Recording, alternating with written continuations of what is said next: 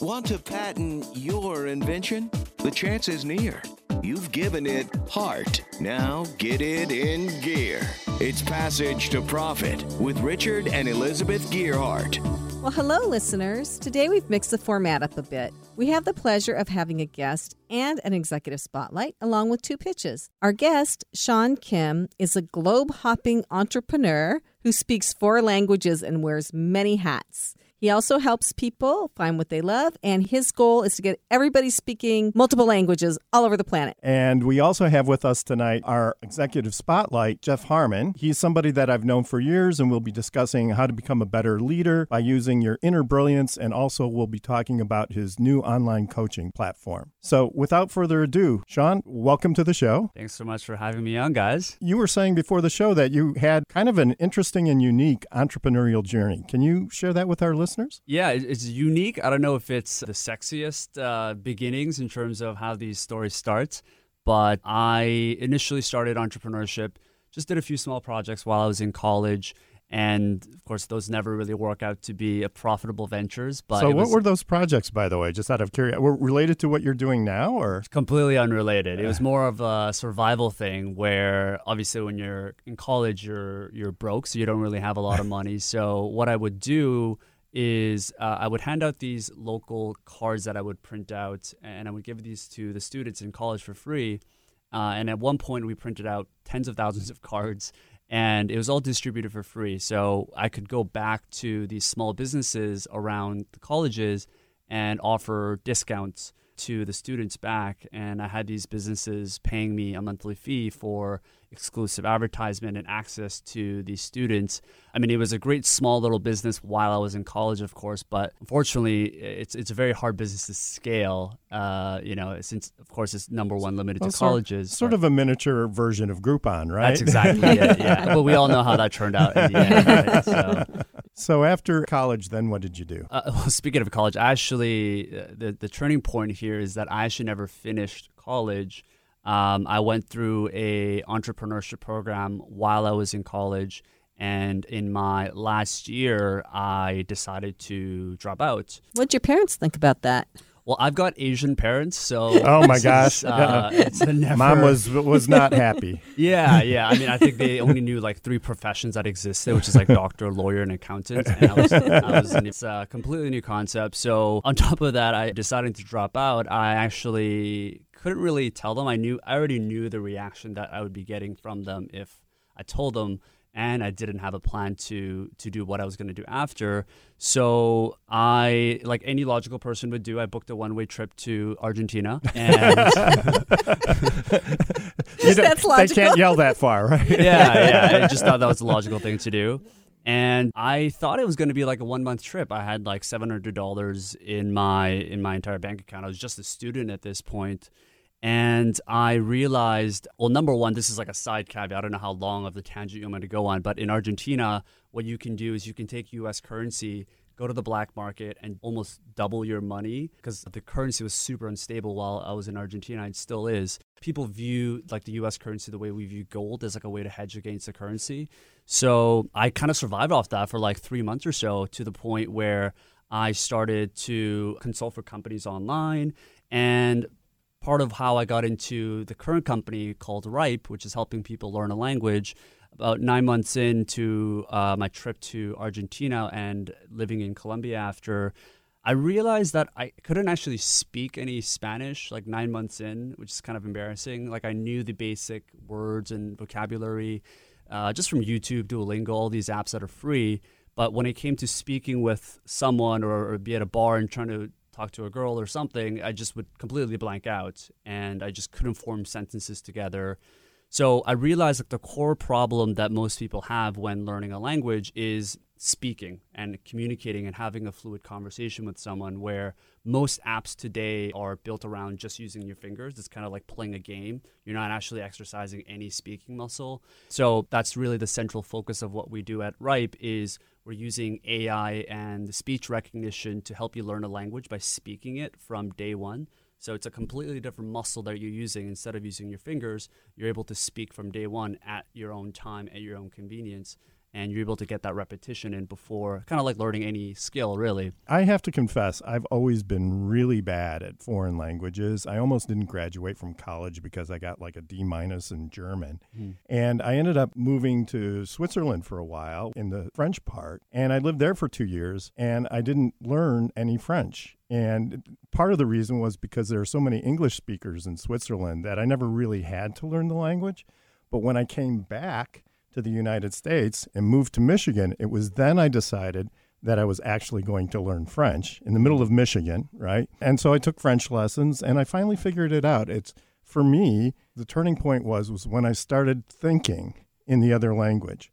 And so when I could actually think in French, bad French, by the way, not good French, but when I could actually think in French was when I was able to speak it. Yeah. I certainly wish I had had an app like yours. Do you teach French, or what languages do you cover now? We offer Spanish, French, English. We're going to be coming up with German, Italian, Portuguese, all the main popular languages that we have. But to go back to your point, I think you're certainly not alone, right? There's actually scientific research behind the way we learn, in that I think like a popular one is by the National Training Laboratories. They call it the learning pyramid.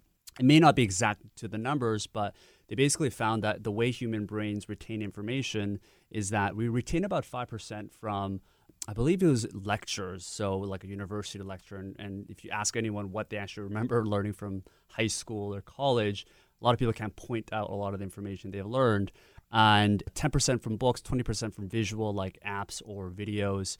And you get up to the 75% to 90% mark of retention when you actually immerse yourself, right? When you're teaching it to others, when you're thinking in the other language. But this applies to any skill, not just language. So it's certainly a research-based way to learn in a different way that's actually more effective for the human brain. Yeah, I think I was fortunate because I had heard the language almost daily. It was on TV.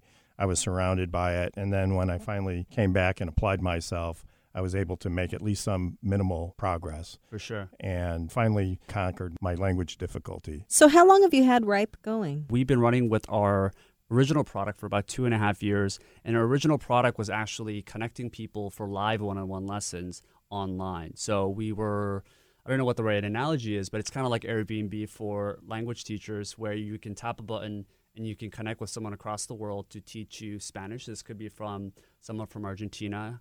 And this is literally the case where I had, when we started, my previous teacher in Argentina that I called up to ask if she wanted more clients.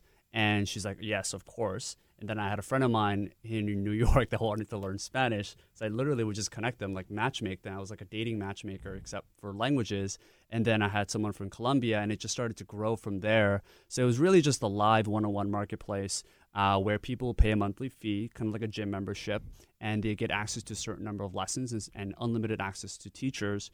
And it's only recently, actually, that we decided to provide this complementary product, which is certainly going to be much more affordable. Not everyone can afford the live private lessons, particularly in the younger audience. So we wanted to really, in order to reach our goal to help connect 100 million people around the world through languages, we certainly needed to provide a more mainstream, more affordable product that's scalable. And that's where the idea of RIPE Go came from, which is going to be priced at $10 a month, and you can get access to the videos that we have. We've got the AI-powered speaking lessons. And if you want a live teacher, you can always add those on at a later point. So is there a specific curriculum that somebody who's just starting out wants to learn Spanish? Is there a series of steps that they would go through in your program? Is it organized in a particular way, or does it differ for each student? So, I mean, I think the idea is that over time, it'll be more personalized. But right now, what we have done is gotten professional teachers to have created these curriculums. We've got 4 sets of levels, so beginner 1, 2, 3, 4, intermediate 1, 2, 3, 4, organized so that you know exactly where you should go, and it's formulated that way in a relatively proven format in terms of how you go from beginner to advanced. Of course, we're with AI, and as we gather more data, similar to how Amazon would give you personalized recommendations or Netflix would give you specific content based on your needs. That's our end goal. But of course, we would have to gather more data from you and advance our algorithms. But that's our end goal, is to make it a more personalized experience. I mean, eventually, in order to learn a language, you have to be able to communicate with somebody who speaks that language, right? So the student's going to need to connect with somebody who's fluent in that language, right? Yeah, exactly. And it's ironic. We're actually the only company that offers this integrated experience of the live one-on-one teacher and the app and the curriculum all in one app. Generally, it's a live marketplace, or it's an app, and you kind of have to like find one or the other. It's like very isolated. Whereas our goal is to have it all in one app. You're able to practice by yourself if you want, using our speech recognition and our AI-powered speaking lessons. And then within the same app, you can connect with a live teacher as well. And I think the other differentiator that we're trying to go for, I don't know if you guys use language apps before, like Rosetta Stone. I tried Rosetta Stone, and how's yours different? There's a few differentiators. So the first one that I was going to mention, because I've used those as well, I've used YouTube, Duolingo. And the main problem that I saw initially was that these are apps that are trying to teach you, for lack of a better word, fairly bland topics that you never really actually use in real life. So they'll teach you how to spell pineapple. So if you want to curse out a driver or something like that, yeah, you've got stuff the that I app want for to learn. that. You know, stuff that's relevant for me, especially like in Argentina or something. And that was part of the main problem, is like, okay, I learned some of the basics, but I can't really see myself talking to a friend this way. It was like very contrived and professional, where I think the way millennials are trying to learn is they're actually trying to build relationships with people from different cultures, especially when they travel. So our goal was to modernize the curriculum from the ground up. So we have topics around how to talk to someone at a party, how to order at a restaurant, even putting in relevant context like how to communicate with your Airbnb host. And it's stuff that you would actually go through when you're traveling or even at home. And then, of course, the biggest differentiator for us between Rosetta Stone and any app is you're using a completely different muscle, right? Instead of using your fingers, where it's not actually going to help you practice, maybe it'll help you learn some basic vocabulary, basic grammar, but you're not actually built around speaking it. So that's really the main goal that we have, is we realize that most people learn a language to communicate and to build relationships with people. And we're social animals, right, at the end of the day. So that's really the core focus of our app. So I got to ask you this. Let's say somebody's traveling and maybe they're in Mexico City and they're trying to talk to somebody and they really are not very good at it. Do they ever call up the instructor and say, can you talk to this guy for me? Well, hopefully they contact us beforehand and they're actually trained. It's funny because I actually live in Mexico City, so there's a lot of people that speak English there. But yeah, I mean, hopefully they're in a position where they're able to get enough practice before they come to Mexico City, here in New York, or wherever they are, and they're already fairly, ready. So are your students talking into the app, and then the app is like hearing it and then does something? Is that how it works? Or are you just kind of talking into the air and listening to yourself? The technology is actually not too much different than what we would use with Amazon Alexa or with Siri. It's actually just speech recognition that recognizes the specific words that you're saying, and it's able to give you instant feedback. It's actually great because you don't need to go and bother your friends that speak another language and feel embarrassed or judged because you're saying it wrong. That's another psychological problem that we're solving, is you're able to get that instant feedback and you're able to What kind of feedback does it give you? Does it correct you, or does it say it the right way? How does it work? We'll be able to let you know immediately whether it's correct or not, and then we'll repeat back what the correct way to say that is. At least that's the initial version that we're thinking right now. Do you have people using this now? We do, particularly the live lessons marketplace. And that's something where we've got hundreds of teachers at this point from all around the world that are using it. That sounds pretty cool. That's great. I want to talk to you about your entrepreneurial journey. Now, you write articles for Inc. magazine online? Yes. So how did you get that gig? There was a lot of stuff before Inc. magazine. So my initial article, actually, I've just posted on Medium. I've particularly always believed that, especially in this day and age where gatekeepers are actually becoming less relevant, and medium.com, if you guys are familiar with it, is probably the best example of that. I was one of the first users of Medium, where you don't need any permission. You don't need to know any code to set up your own website. And you're able to just publish without needing anyone's permission. And if you're good, you'll get noticed. Right now, today, I'm actually one of the top 100 most followed people on Medium. So I grew my audience initially from there and started to get attention from, I think my first publication that I wrote for was like askmen.com. and they were interested in my story about how I dropped out. And then it just kind of snowballs from there. But I think the big takeaway for people that are listening is try to figure out a way just to get your material out there, because I think we're no longer in the age of asking for permission from gatekeepers, whether that's someone that's in Hollywood or someone that's in entrepreneurship. Well, that's a plus and a minus, though. I mean, the gatekeepers, though, also have the power to promote, right? And so if they like your stuff, then they can be good at getting it out there. Even if you write good content or have good content, getting noticed sometimes can be a real challenge. I mean, we all like to think that if we do good content, people are going to notice, they're going to like it, they're going to become popular like you, but it doesn't always work that way. Yeah, I mean, I think it's a plus and minus, right? Because I think the advantages of being able to put your work out first is like you're never going to be as good as you want to be in the beginning, right? Especially when you do the radio or the podcast or writing or stand-up, whatever your art is, you're never going to be as good. So it's almost good that you don't have these gatekeepers promoting you. I wanted to publish a legal article one time. I had the senior lawyer said, no, you don't want to publish. And I was so mad and so embarrassed. And then 20 years later, I find it in the attic and I read it and I was like, thank God I didn't publish this. That's what I'm talking about. Yeah. So we're coming to the end. So what's the best place for people to find you? Probably the best thing is you guys can check out my podcast, Growth Minds. You guys can just Google that, Growth Minds, Sean Kim. You can check out our website at rypeapp.com.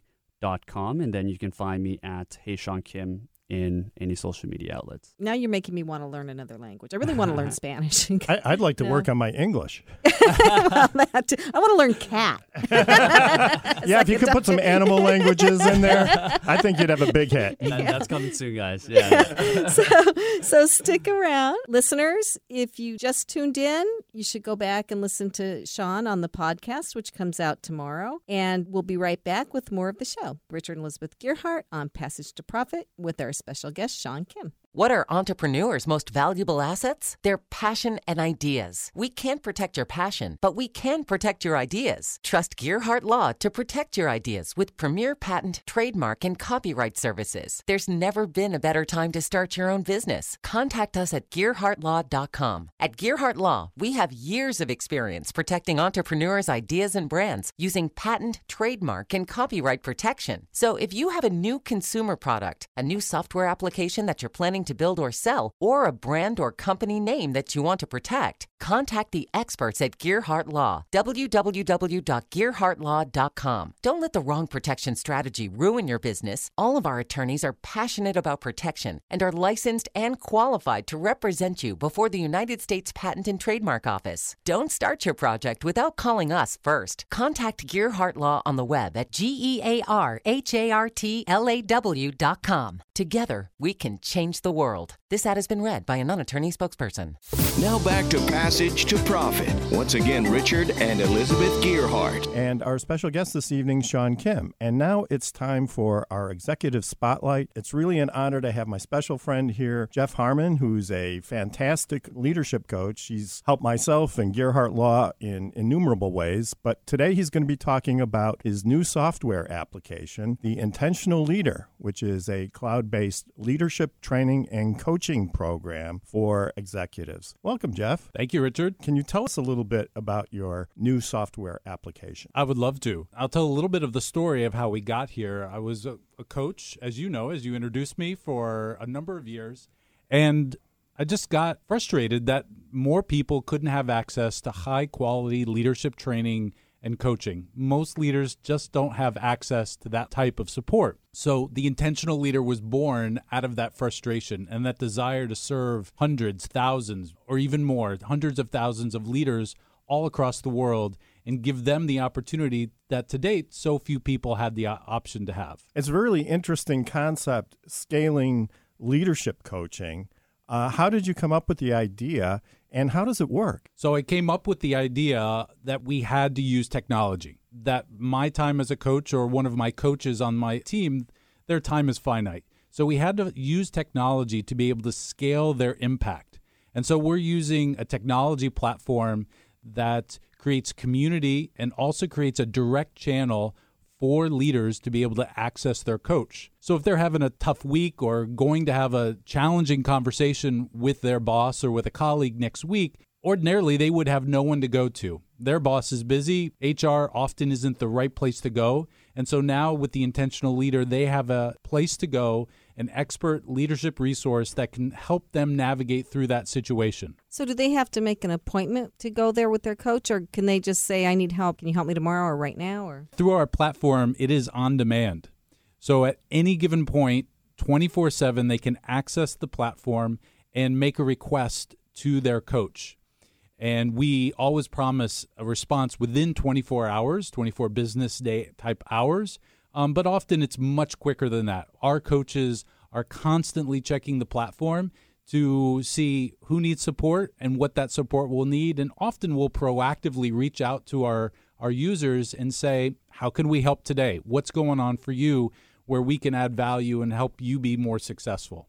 so do you get the same coach every time, or could it be a different coach if your coach is busy with someone else? We are a B2B platform, so we bring our service into organizations, and every account or every client in which we have a cohort or a group of leaders who are on the platform, they will have the same coach, and they will have the same coach all the time. The only reason why somebody else might step in is if their coach was sick or on vacation, but typically 9.5 times out of 10, they're going to have a conversation or a virtual type of conversation with the same person every time. Is this a live conversation? Is it like a chat feature? Is there AI involved? It's no AI. I won't say that we'll never use AI, but the high touch of a real human being and someone who has been on the ground. All of our coaches have been leaders, supporting other leaders, leading organizations themselves. So it always will be a human, and we have different levels of service. So sometimes for our highest level of service, you'll have instant direct message, almost real time, synchronous conversation. For another level of service, you'll have electronic interaction, typically via email. And then some of our clients want a live one-on-one conversation where they would schedule a time and hop on the phone and have either a Zoom call or a phone call with their coach. So we provide different levels of service based on the need and what the level of issues might be that someone needs support with. So is that active right now? Do you have people using it? Yeah, we have over 150 users on our platform right now. We're about 1.5 years old. We've spent 2019 to really invest in the technology and all of the different innovations to create a real-time level of support. And so we have about 150 users, and we have a strong pipeline of people who are interested in the platform. One of the special places where people are interested are new leaders, creating a possibility for training and the availability of a coach for new leaders. That's great. Yeah, I mean, it's such a fantastic idea because it really cuts down on the barriers of somebody having to go and travel to somebody else's site. It's all virtual. You have different levels of support. So I think it's really a fantastic idea. You've been an HR coach now for a while, right? Yeah, I've been a leadership coach, not specifically HR, but a leadership coach for at all levels of organization, in the organization from CEO down to frontline supervisors. I bet you've heard a lot of stories in the workplace. The most interesting ones are when someone really wants to be attentive to the needs of those that they're leading and just doesn't know how to do it. They were never invested in. They never had the training. The leaders that we serve are highly technical. So they were scientists or engineers or accountants, and they work their way up through the ranks and now find themselves in leadership roles. They have a desire, they have the will, they just don't have the skill to be able to support and serve the people that they want to support. I had one leader approach me saying he had a dispute with a colleague over fantasy football. And was this pretty intense, or? It was very emotional because if you know anything about fantasy football, it can get pretty competitive and pretty intense. And so there was a disagreement about fantasy football in the office. This happened to be a professional services firm. And this leader, my client, came to me asking for support of how to navigate through that conversation to resolve the conflict around fantasy football. Those kinds of issues can take on an importance greater than really what they're talking about, right? I mean, sometimes there's underlying issues with those things too, right? Absolutely. And they have different options at which they can get support. So on the Intentional Leader, we have self-paced learning. So we take on an approach of micro-learning, that every lesson that we deliver to our clients can be completed in 10 minutes at a time. So when there's an interpersonal issue, we might direct them to one of the modules or one of the lessons within a module that they can take on and learn on their own, build those skills. So do you ever get people from each side, like the Patriots guy and the Giants guy, that are both coming at you at the same time saying, what do I do with this idiot? I've never actually had a coaching situation where I was coaching both people on both sides of the table. Playing mediator instead. Yeah. Our focus as coaches in our organization on the intentional leader is about the person. We have a rule that you can't coach a person who's not in the room.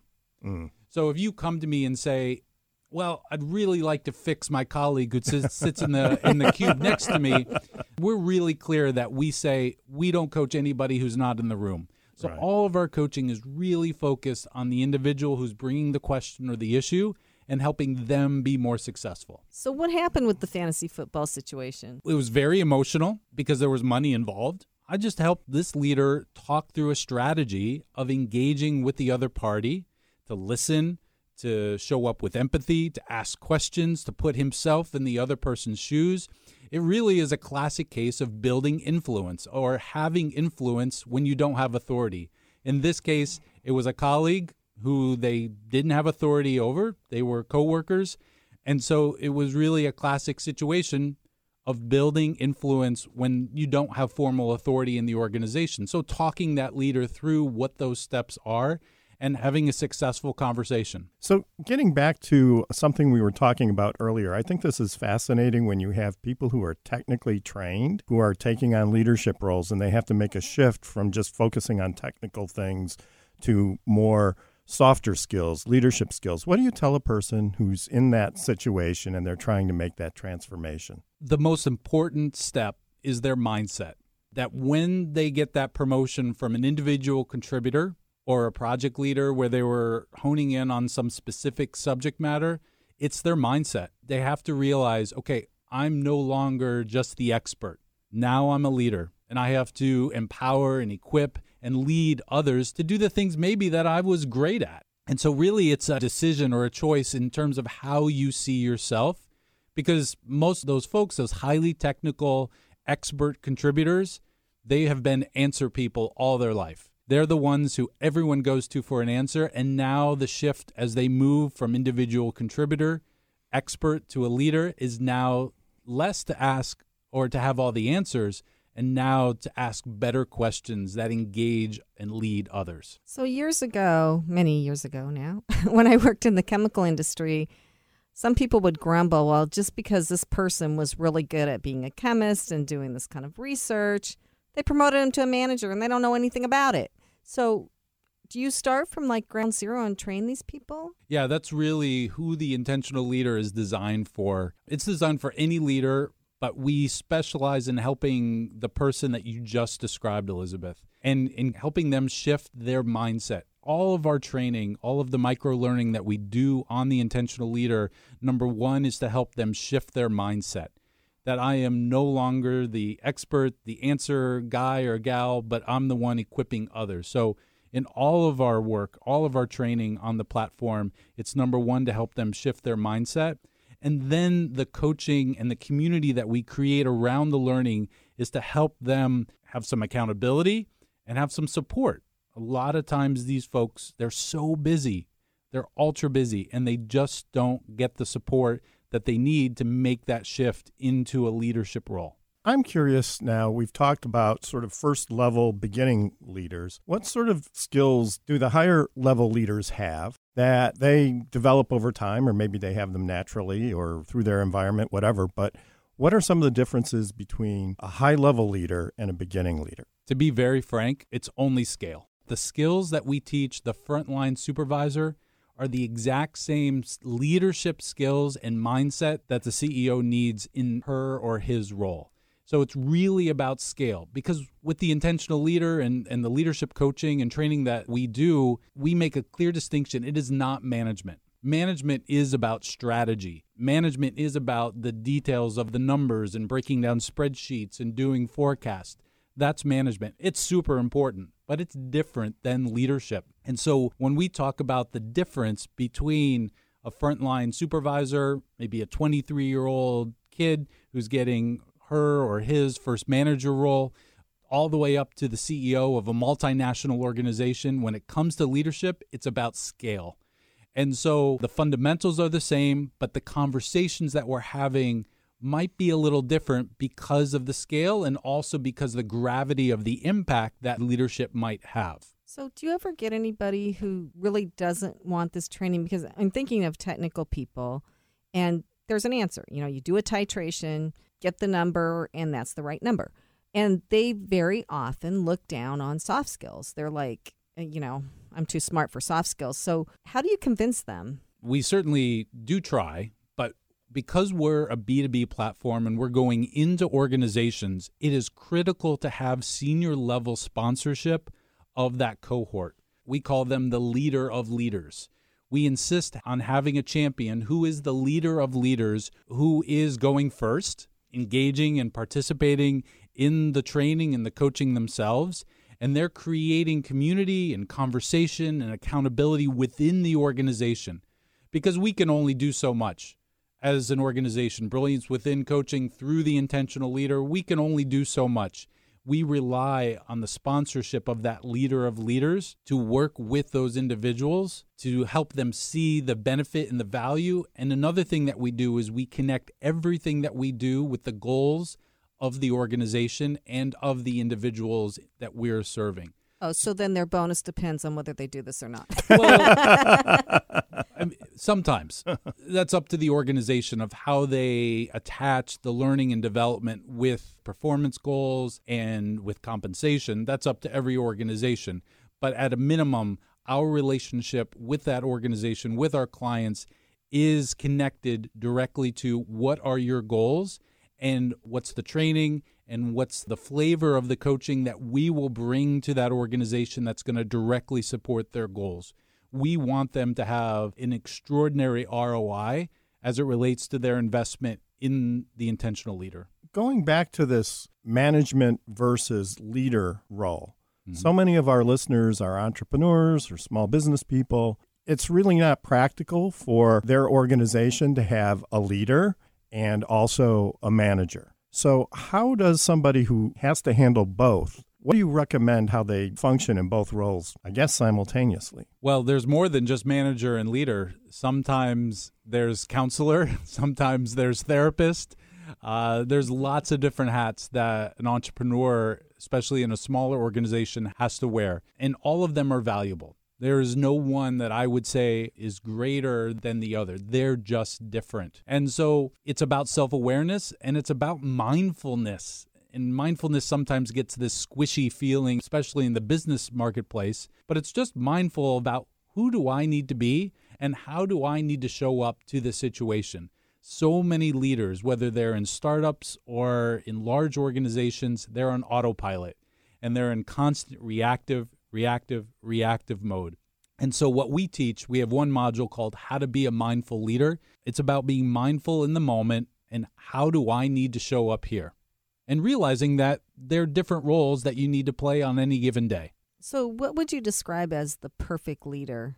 I know there's no such thing, but as close as you could get. There's lots of different opinions on that, Elizabeth. For me, everything that I do and what the intentional leader is built on is something called servant leadership. And I'll summarize it in a very, very direct way. It's people first with still an emphasis on results, but people first. So when it comes to leadership, that the ideal leader, in my opinion, is they have a mantra that says, it's not about me. It's not about me. It's not about my survival. It's not about me being right. It's about others. It's about people. To me, that's an ideal picture of a leader. Jim Collins, in his classic book, Good to Great, he talks about a fifth level leader. What he's really talking about, or who he's really talking about, is a servant leader.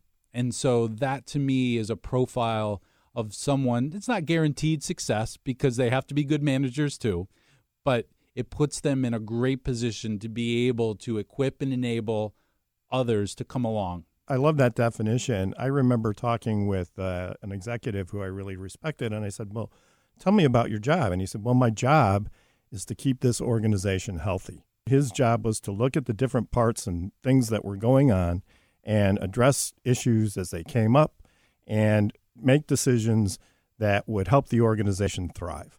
And I really thought that was a great definition of leadership. There was one author who wrote about almost that exact same thing, and he wondered, well, why don't more people do that? Because the results speak for themselves. And a CEO like the one that you were talking about, Richard, he turned to this author and said, a lot of CEOs, a lot of organizations think it's beneath them, that they have to focus on the smart side of the business, not the healthy side of the business. Jeff Harmon, leadership coach, The Brilliance Within, and he's also started a new online platform, The Intentional Leader, which is a cloud-based program for leadership training and coaching. So we'll be right back after this message. You're listening to Passage to Profit with Richard and Elizabeth Gerhardt. There's never been a better time to start your own business. The opportunities are infinite and only limited by your imagination and enthusiasm. At Gerhardt Law, we believe the most successful companies all have one thing in common. They start with a solid foundation first. Gerhardt Law has years of experience protecting entrepreneurs' ideas and brands using patent, trademark, and copyright protection. So if you have a new consumer product, a new software application that you're planning to build or sell, or a brand or company name that you want to protect, contact the experts at www.gerhardtlaw.com. Our professionals will create a custom strategy designed to fit your needs and your budget. All of our attorneys are passionate about protection, licensed and qualified to represent you before the United States Patent and Trademark Office. Don't start your project without calling us first. Visit gerhardtlaw.com. Together, we can change the world. Visit GEARHARTLAW.com. This ad has been read by a non-attorney spokesperson. Passage to Profit continues with Richard and Elizabeth Gerhardt. Time for the pitches. But before we start, some vital info. When you're listening to these two pitches, think about which one you like best, and then go to the Passage to Profit page on the Gerhardt Law website and vote. That's Gerhardt Law, GEARHARTLAW. Everyone gets one vote, and the voting is open for 4.5 days. How do we come up with 4.5 days? Anyway, it's until Friday morning at 10 a.m. Don't forget, to like us on Facebook, Twitter, and Instagram. And just remember the name of the show by imagining you're walking down a passage with a huge pot of gold at the end, Passage to Profit, so get your friends to vote. That's right. And may your passage be short and your profit be huge. And now on to the pitches. Each contestant gets 2 minutes to pitch, followed by a discussion with Sean, Jeff, and us. The best overall vote getter gets a professionally produced video of their pitch, a $500 value. And it goes on to our YouTube channel. So let's get started. Our first pitch is someone who was on the show a year ago, Niru. I'm not even going to try to say your last name because I don't want to embarrass myself. But she's going to repitch her project so everybody knows what it is. And then we're going to talk about the progress that she's made. Welcome, Niru. Thank you for having me. Hi, everyone. I'm Niru Mallavarpu. I'm the founder of Mobile Arc. Now, as a mother of 2 young boys, I was always scrambling to stay on top of their activities in and out of school and stay connected to the school community. This printed school directory that you see, Elizabeth, was my go-to thing. I had one of those long ago. And if you're looking at it, it's like all torn to pieces and shredded and, phone numbers written on it and everything else, right? Yes, and this was my lifeline. However, short of tying this around my neck, I could never find this book when I needed it the most. And this is why I came up with Mobile Arc, one all-in-one platform for parents to get everything about their school at their fingertips, and also for the PTAs, a fundraising and communications platform. And that's what we are today. We serve dozens and dozens of school districts, and tens of thousands of parents use our app to get everything about their school at their tips. It sounds like a problem looking for a solution. So what motivated you, or how did you come up with the idea to develop this? As I was saying, as a mother, right, I was just trying to stay on top of everything. And in those days, I had a BlackBerry, and I was always looking through my email to find out when the next school event was, and there was always a change of time for the rehearsals or whatever it was, the soccer practice. And so it was, there was not one place to find everything, no calendar, no website. So I put together first a collaboration website, and eventually we made it into an app. When the iPhones came around, everyone had apps. Of course, we invented this only after the iPhones came. So now there is an app that parents can use to get everything. Like they can connect to the school and call, email, text any parent, teacher, or staff member. That's great. I think the hardest thing coming up with it was hard, but is getting the schools to adopt it, right? Yes, that is a challenge. Schools are always slow to move in the direction of technology. Yeah, I mean, to me, it's such a no-brainer because we had these silly books for years, and, it would be so much more convenient to have this information on your iPhone. So what are some of the hurdles you're facing? We always go to the parent organizations. Parent organizations are led by parents, and they work with the school to do all the programs in the school. So it was not that hard to convince the parent organizations because they also produce the directory. But more than that, we have become more like a payment platform also. So we have an entire e-commerce platform now, and school districts use it because parents belong to multiple schools, and then they need to pay for, let's say, spiritware or, their school magnets and school lunches, in fact. And parents go to their app, pay for it, and our payment platform automatically distributes it to the right schools. And we work with Stripe, PayPal, Merchant Services, and all kinds of payment platforms. And that is our strength. Neeru, we had the opportunity to meet about 4 or 5 years ago when you were in an incubator, an accelerator. Yes. I'm wondering, what do you see, given the move of technology and the advancement of technology, what do you see for MobileArk in the next 3 years? What's the cutting edge for what you want to accomplish? Yes, I think this is already doing a lot for schools. They're collecting millions of dollars really using this app effortlessly because it goes directly into their accounts. The accounting is done for them. We have reduced the time and effort that was put into all of this before. And not only that, we are looking to, we can go in a couple of directions, and we are evaluating which is the best direction. One of the things we are looking at is also, we work very well. It's a very, the way to put it is it's a multi-dimensional system that can go, that can distribute on various levels. So let's say you have a state level system, then it can distribute to organizations across the state level. And again, it can go into the district level. So that is one thing for schools, but also for nonprofits or even commercial organizations that are collecting money across the nation, let's say. And they have, imagine a Red Cross, there's a national organization and there are local organizations. And you want to distribute this easily to all the organizations, parents or whoever the members can go in and pay for anything. And automatically it'll go to the right branch, through one system. And if they belong to multiple services, they can pay in one place. So that is one direction that we are headed in. Could you, for instance, say, hey, Alexa, pull up MobileArk and pay all my bills? I don't know if you want to give Alexa your bank account information, but they already have it. That's a good question. We have already kind of built a pilot voice app where, parents can talk. We have actually done an Alexa app, where a pilot app where parents can talk to the app and say, hey, what's for lunch today? We got all the lunch menus across the board and we built that. We haven't yet released it. But, again, there is a fear in parents, right, and parent organizations that there's a lot of information that is being collected when you use voice apps. And parents as such don't like voice. That is why Alexa apps haven't taken off that well.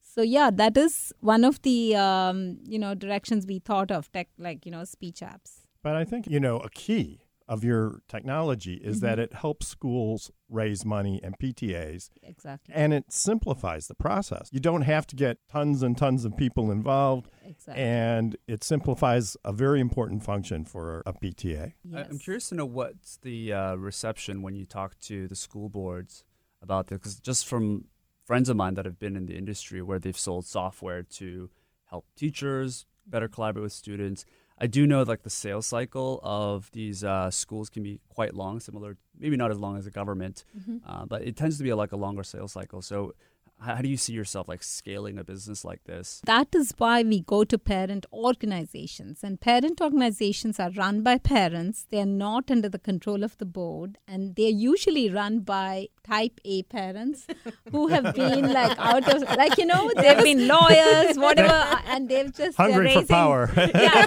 and they have like really, they're very talented and very passionate, I find. And I almost find about a couple of them in every district.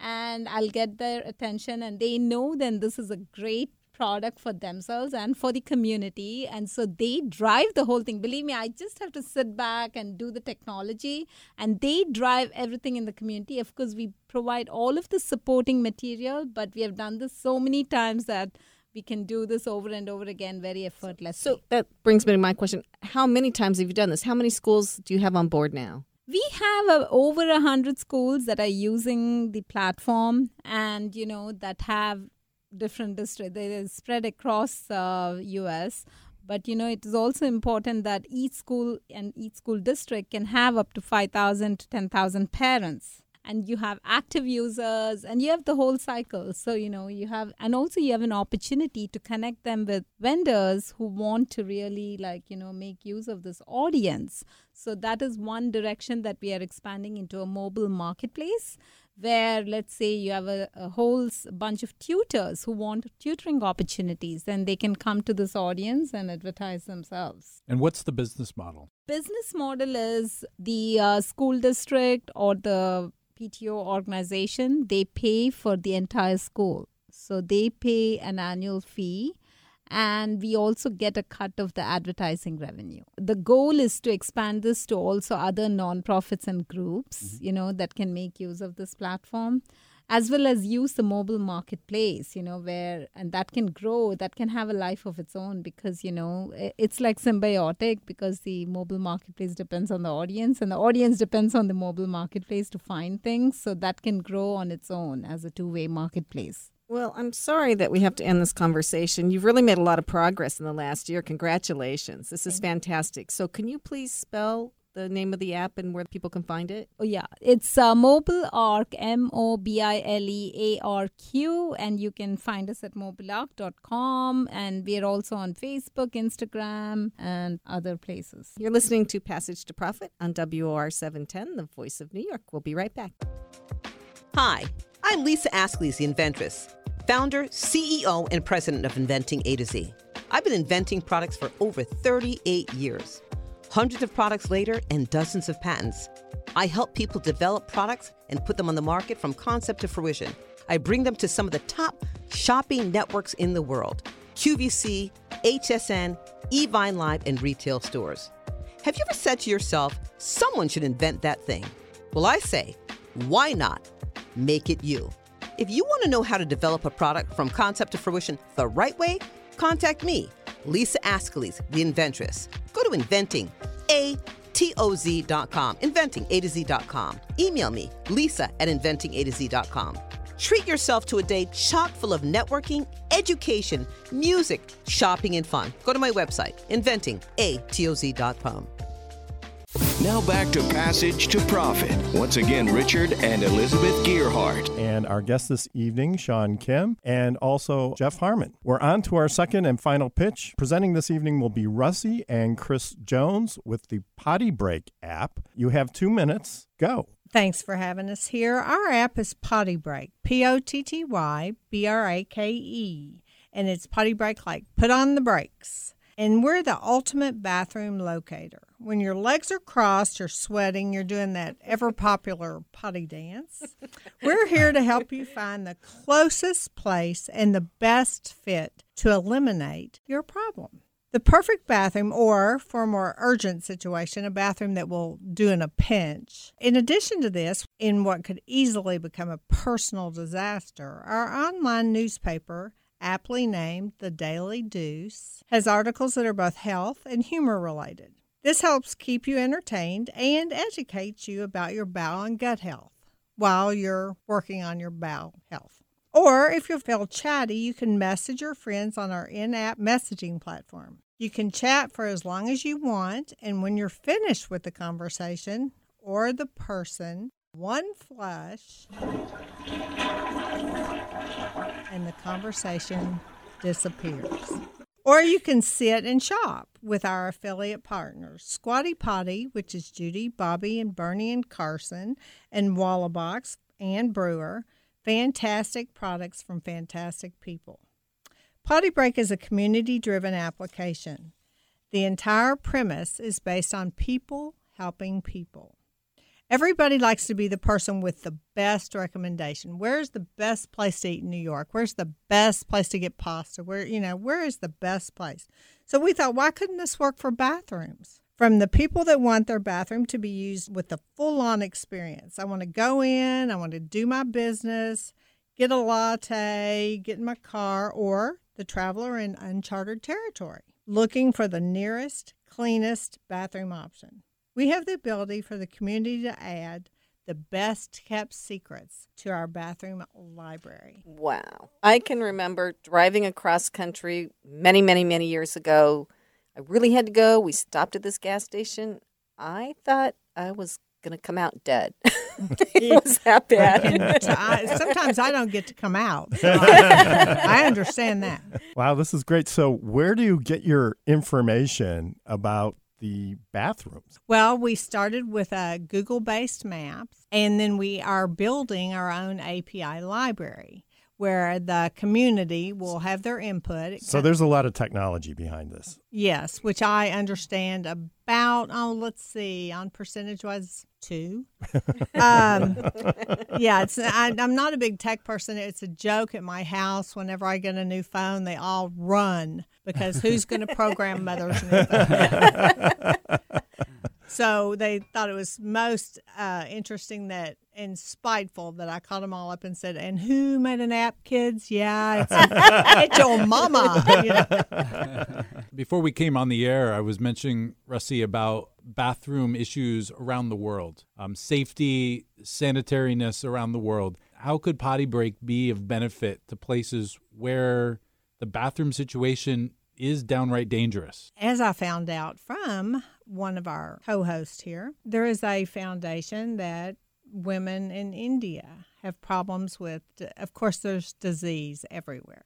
But in India, there seems to be a problem with safety of women that Mr. Harmon told me about. And we're in 28 countries. We launched 4 weeks ago this Friday. We're already in 28 countries. We have over 1,000 users. And most of those users, a lot in Mexico City, by the way. And they're very interested in finding the cleanest, safest area to go to the bathroom. And by safest, it could be not down in an alley, or it could be, and by cleanest, simply to wash your hands when you're finished. Do you guys have like a rating system as well where, I mean, it's probably useful information, right? Yes, we do. You do. We have. But of course. but yeah. I mean, So is the bottom of the list the Santa cans at Giant Stadium? It's biohazard. No, we're very nice, and we rate with what normal people would call a 5-star system. It's just piles of poop. And so we have the fair, in a pinch, good, excellent, and you're thrown away from home. It's fun. It's educational, but nobody really knows they're learning anything because we're just having a good time. Speaking of home, Rusty, I love your accent. Can you tell us where you're from? I am from Louisville, Kentucky. I've been there about 3 years. I actually grew up the child of attorneys. So this is what could happen to our kids. I wish, because obviously she's hit on something that everybody needs. Be careful what you wish for. But I grew up about 20 miles south of University of Kentucky. So we bleed blue. And then I moved to the Antichrist, basically. University of Louisville, which, so as I was talking earlier, royal blue is our color. We bleed blue. If I wore red, my dad would roll over. I am fascinated, however, not only with the whole bathroom app thing, but how you've managed to capitalize on a marketing opportunity that I don't know that anybody's really thought of, which is marketing to people specifically through an app, products, services, while they're using the facility, right? And a lot of people do read, and you have a captive audience, right? And I think that's a fantastic marketing approach. Well, it was kind of an easy thing when you think about it. Everybody poops. So we started with that, who do we take out of our audience? Well, even infants, they're not using the phone. They're not looking for a locator, but boy, when they do, mom or dad is on it. Right. Because, they're tired of that in the back of the SUV, opening up the hatch and changing the child. We really started thinking about it because I travel a lot and I have to have a handicapped bathroom. I have Parkinson's and cancer, and it's impossible for me to get up off a stall. There's no more, as Elizabeth I'm sure can relate, there's no more of the squat and hover for me. So it needs to be clean. I need the bar to get up. And when I couldn't find it, I thought, gosh, there should be an app for that. Yeah, it's amazing that you're not the first person we've had on the show who has invented something because they had a physical disability. What amazes me is that you keep going, like you're doing more than a lot of people are doing. I commend you for that. Oh, thank you so much. I have vowed. I even gave it a name. I call it Parky. And Parkinson's and I have been very close friends. We became very close friends. It wasn't going to stop me. It wasn't going to change me. And it's actually been a godsend because it forced me to quit what I was doing, which was I was in the nursing field, and I could no longer do it with the shakes and tremors. And it forced me then to pursue other avenues to find something to keep myself busy. Russi, 4 weeks, you're just 4 weeks in. Yes. So what does week 10 look like? What does week 10 look like? I can't wait to see. No, we are very fortunate in that I have a business that I started 2 years before I was diagnosed. And Relialight, it's a decorative emergency lighting business, which we licensed out to Empowered Light. They were guests just a couple of weeks ago. They have our products. So I got bored and I decided, if I'll write a book. And then I thought, I think I'll work on something. They say to brain train, as you pointed out, you need to keep it young and learn something like you were talking about, the languages and everything with ripeapp.com. That keeps your brain moving, keeps your brain young. And I thought, what is something I know absolutely nothing about? Apps. So I'll make one. Well, congratulations. That's an outstanding first shot, and it sounds like you've got a lot of success coming with your application, and wish you all the success. How can people find it again? They can find us at www.pottybreak.com. We're on Android and Apple, just Potty Break. And it's a free app, right? Free app. All right. So take advantage. You're listening to Passage to Profit on WOR 710. We'll be right back after this message. What are entrepreneurs' most valuable assets? Their passion and ideas. We can't protect your passion, but we can protect your ideas. Trust Gearhart Law to protect your ideas with premier patent, trademark, and copyright services. There's never been a better time to start your own business. Contact us at GearhartLaw.com. At Gearhart Law, we have years of experience protecting entrepreneurs' ideas and brands using patent, trademark, and copyright protection. So if you have a new consumer product, a new software application that you're planning to build or sell, or a brand or company name that you want to protect, contact the experts at Gearhart Law. www.gearhartlaw.com. Don't let the wrong protection strategy ruin your business. All of our attorneys are passionate about protection and are licensed and qualified to represent you before the United States Patent and Trademark Office. Don't start your project without calling us first. Contact Gearhart Law on the web at GearhartLaw.com. Together, we can change the world. This ad has been read by a non-attorney spokesperson. Now more with Richard and Elizabeth. Passage to Profit. And the lesson to take away is if you see a problem, fix it. Now, remember, everyone, go to the Passage to Profit page at GearhartLaw.com, GearhartLaw, and vote for your favorite project. So to summarize, we had Niru with MobileArq, mobilearq.com, the app that helps PTAs and schools keep track of everything. Our second pitch was with Russie Jones with pottybreak.com, POTTYBRAKE.com. That really solves a problem, helps you find a bathroom anywhere you are or that you're close to.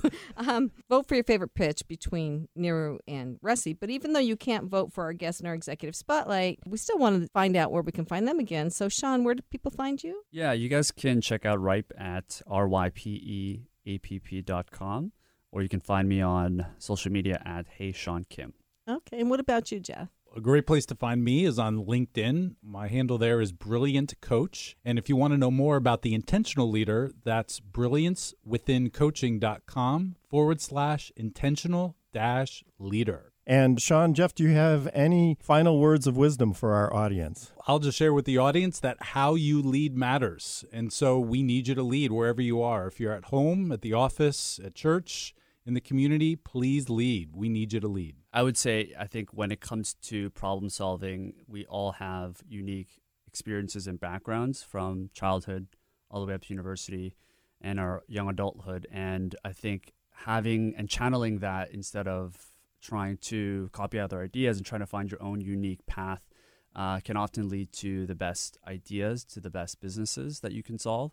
So I would try to say, when you're trying to start a business, try to reflect back on your personal problems because no one else has had the same experiences as you. That's excellent. Well, again, thank you guys for coming. Sean, you were here from Mexico City, I guess. I was, and, yes. Yeah. And Russie was here from Louisville. So thanks all for coming. And we would also like to thank our media maven, Kenya Gibson, our producer, Noah Fleischman, who is scrumptious, our amazing engineer, Rob Barrett, and the whole iHeart team. And listeners, don't forget to join us next week for another excellent speaker and another round of pitches. And you can start thinking about what your pitch will be. And don't forget to like us on Facebook, Instagram, and Twitter. This is Richard and Elizabeth Gearhart from Gearhart Law on iHeartRadio with Passage to Profit, WOR 710, the voice of New York.